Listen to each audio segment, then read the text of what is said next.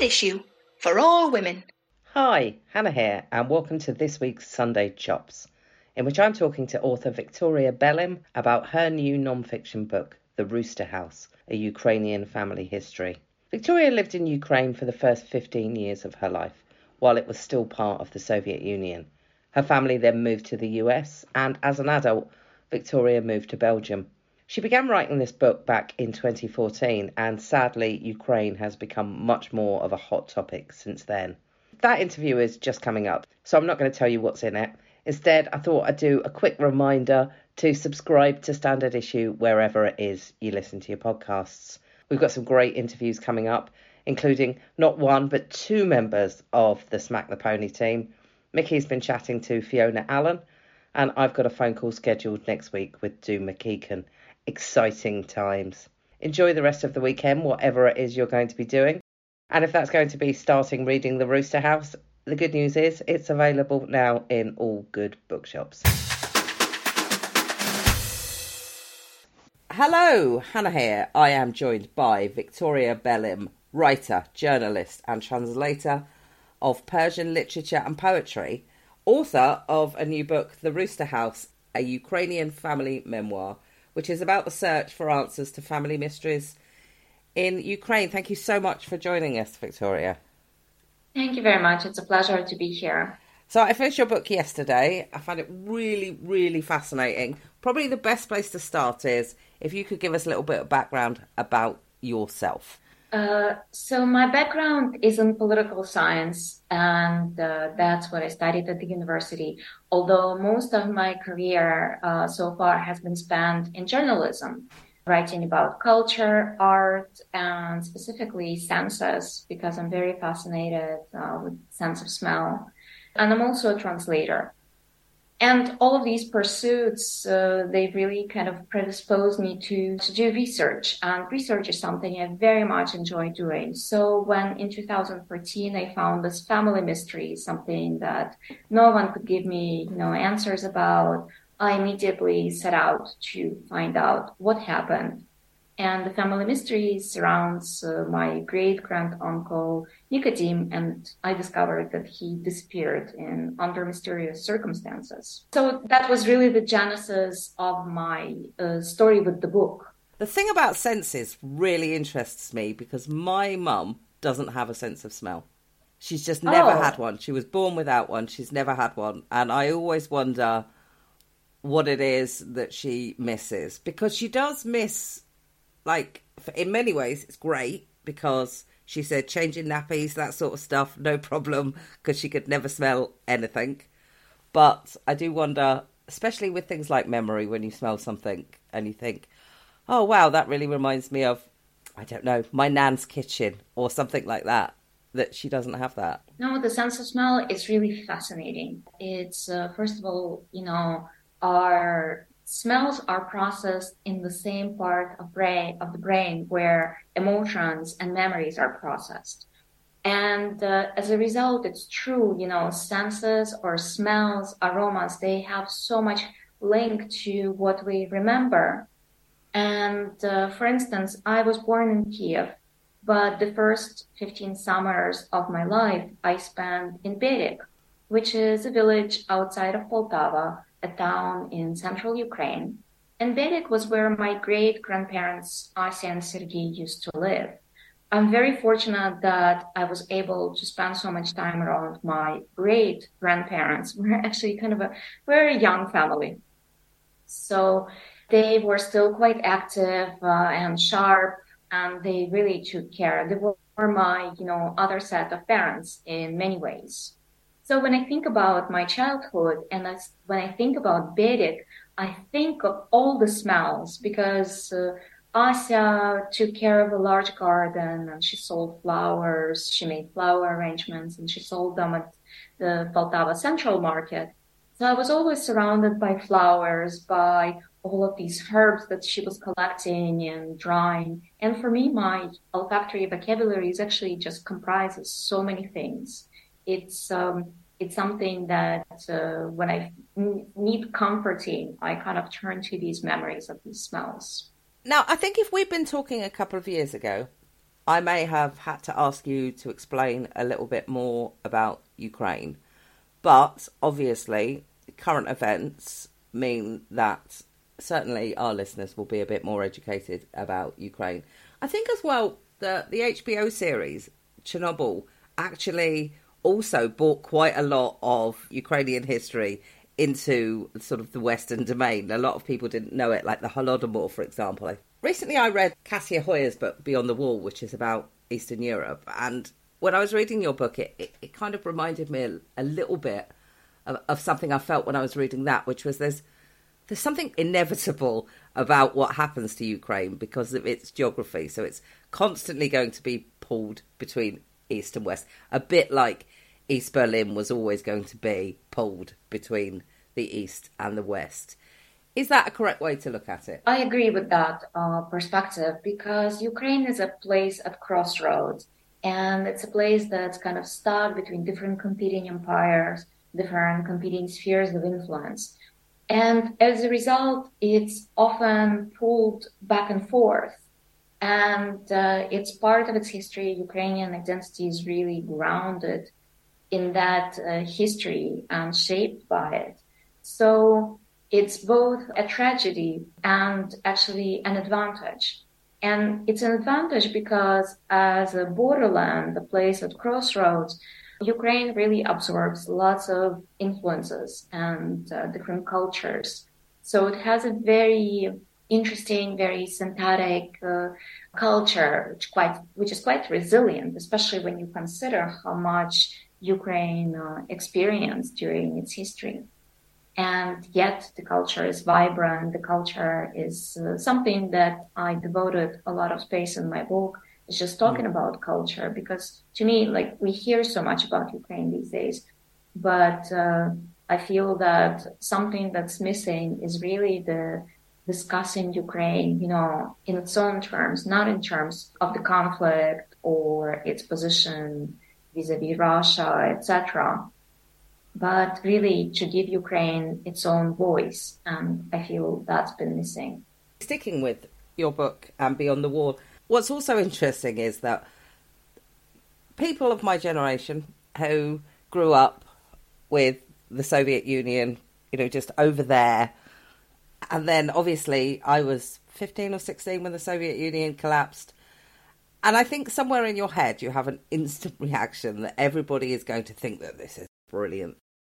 We have this idea that everybody was going to be glad that it happened. And I was really interested to see that you started your book with a story about your uncle, which is actually a great unifying theme for, I think, a lot of people, is a lot of people have an uncle they can't talk politics with. And that's how your story starts, because he has a really interesting perspective on Ukraine's relationship with Russia. Yes, and I think that's very significant, that story of my conflict with my uncle Vladimir that really inspired me to start researching deeper, to go back to Ukraine. He taunted me, why are you here in Brussels? Why aren't you in Ukraine? And if you're such a patriot. And so I left. Part of it that's very significant is that I think it was the first time I really came face to face with someone who had, in my family, who had such different ideas politically and who held such a categorical, such a rigid point of view. Well, to simplify Vladimir's point of view, it's very pro-Russian. He is a big Putin supporter, and I would say that he has the Soviet era, fear of Ukrainian nationalism. I mean, during the Soviet Union, Ukrainian nationalism was created as like something to be feared, and it was really described in these frightening terms. In some ways, it was also created to divide Ukraine and Ukrainians and Eastern Ukraine and Western Ukraine. But Vladimir really absorbed it, and he was kind of his point of view was shaped by Russian propaganda, and he really wouldn't be swayed in any way. And when I turned to him originally, it was back in 2014 when we had our first heated discussion about politics. I really turned to Vladimir as someone I admired and respected, and I wanted his support and some grounding, because the events of 2014, the annexation of Crimea, the first stirrings of the war in Donbass, that all like really shook my world, and I just really was left with no solid footing to understand what was going on, what was happening. Everything was just such a blur for me. I mean, it was so tragic what I experienced then. And suddenly, someone to whom I turn for comfort does nothing to comfort me, but quite on the contrary, they being very adversarial, and our conflict was just immediately kind of blew out of proportion. You could probably see a similar dynamic playing out all over the world. In America, people's uncles have become obsessed with QAnon. It's so hard to get through to people. No, absolutely. It's very difficult. You have generational gap. You have also informational gap, where someone receives their information really will shape how they view the world. I mean, it's really scary when you come to think about it, because with so much information, access to information, we're still all guided to different sources and channels.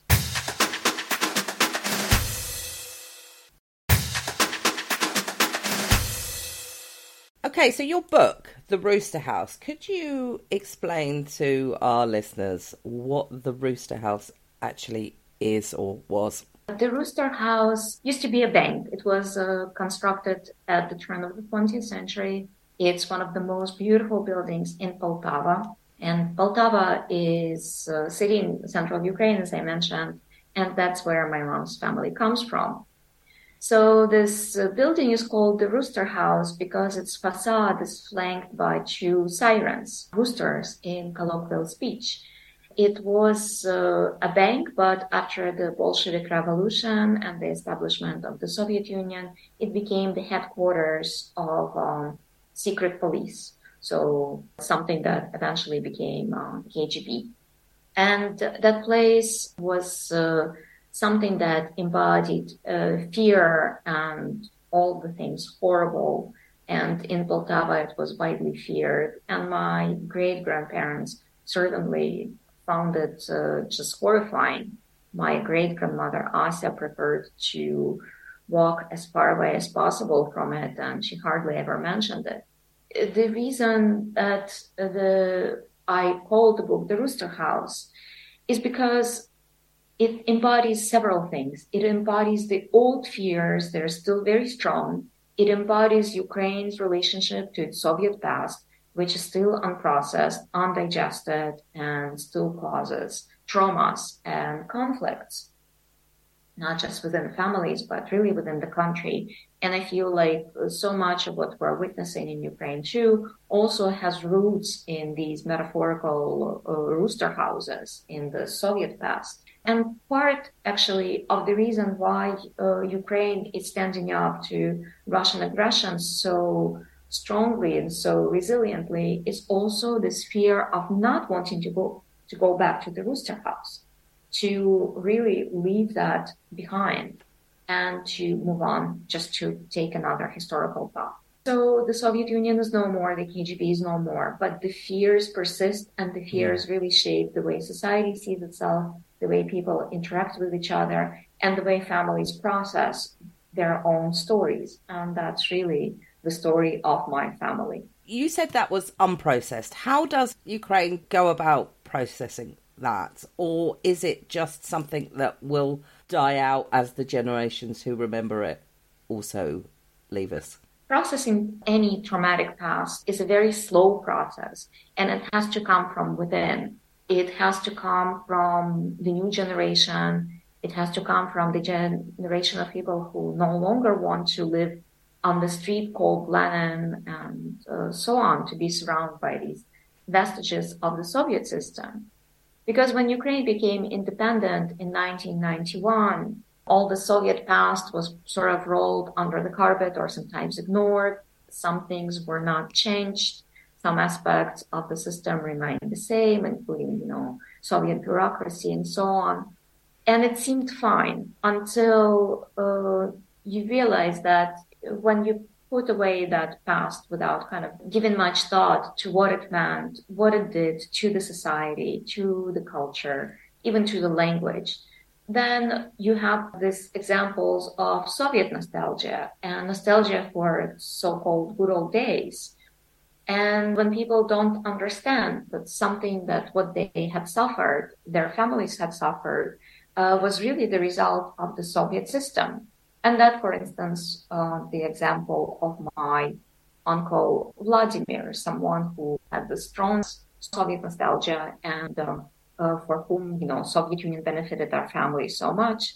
Well, never mind the fact that so many family members suffered because of the Soviet Union, because of what they lived through. So reconciling all of that is really complicated, but it has to happen. It's interesting because recently I've been to a couple of places, or I've been looking to go on holiday to a couple of places where I have seen that the Soviet history or the communist history is actually now history in museum form. For example, in Dubrovnik, there's a Red History Museum. I was looking at Albania, and they have, I think it's called the House of Leaves, which was a former sort of, like you say, like security services type, that is now a museum. It's definitely the case that some of that history just has to be processed somehow. And that's has to be done for the people, for the local people themselves. Like, how do they deal with it? How do they come to terms with it? That's really something that I find in Ukraine has been slow. And part of the reason is because after the fall of the Soviet Union, the people who came to power were the former communists who just kind of took on this Ukrainian, nationalist garb, but really nothing changed in some sense. So these changes were kind of are happening now at a faster pace because many people are trying to come to terms with everything that's going on in the country and to understand what is really happening. And that's really, for me, was one of the motivations for writing the book, was to understand what was happening in 2014. I would have to say that I finished the book before the war started in 2022.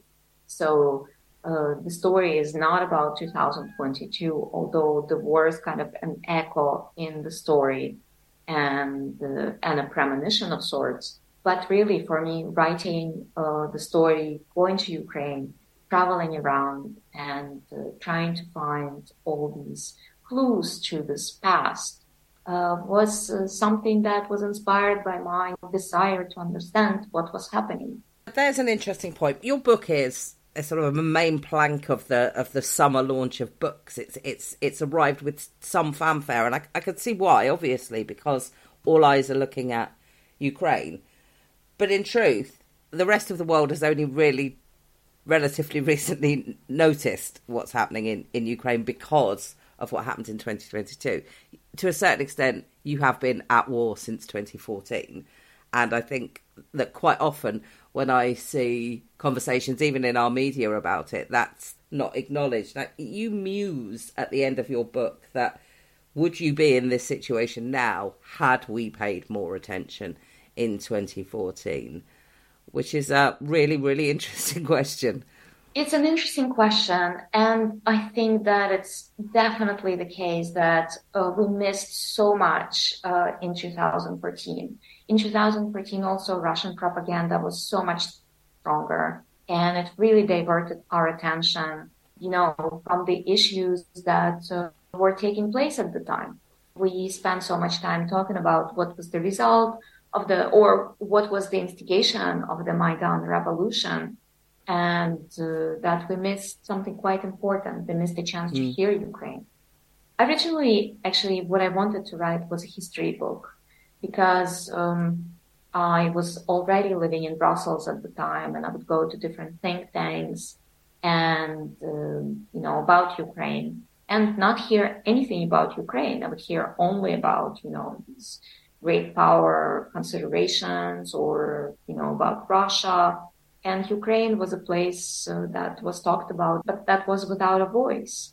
Or else when it was talked about, its history facts were so skewed, and I simply felt frustrated.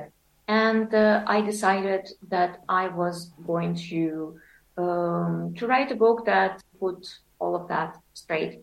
that was the idea that I had. Well, I'm a political scientist. I'm not a historian. And even though I was trained by the historian Timothy Snyder, who wrote one of the best books about that part of the world called Bloodlands. It's a very difficult read, but it's much recommended. He talks about a period of history, which is particularly difficult and bloody in Eastern Europe in general and in Ukraine specifically. So between Stalin and Hitler. So you can see how much of that old history influenced the present. I saw that Ukrainian author Victoria Amelina had been killed in Ukraine, and I thought, terribly sad news. Really tragic. In many ways, war is, for literature, the best of times and the worst of times. Is there anybody else that's writing at the moment that you think our listeners should be reading? Any Ukrainian authors? I very much like works by Andrei Kurkov. He often writes with sense of humor. He has novels that are, despite their sense of humor, they have kind of this very interesting and very sharp view of the situation. So much recommended. And even though she's not Ukrainian, she's Belarusian, Svetlana Alexievich, many of her books talk about the Soviet Union and talk about the shared history of the three countries, Ukraine, Russia, Belarus, and even further. They're quite important to read. I feel that she's really remarkable. So, and Sergei Zhadan, his poetry or his prose, really much recommended. These are the authors I turn to again and again. I have one last question for you, which is, can you explain to people what a cucumber whisperer is and why you should never get one from a newspaper? Well, in my grandmother's village in Bedik, I discovered very much to my surprise that there was such a profession as a cucumber whisperer, someone who would cast a spell on your cucumbers or whatever it is that you wanted to grow and for a plentiful harvest. So I've just come to accept it for what it is and not question it. I don't think you get them here, so I was thinking maybe I could get a little side hustle on. Yeah. Thank you so much for your time. This has been really interesting. Thank you very much.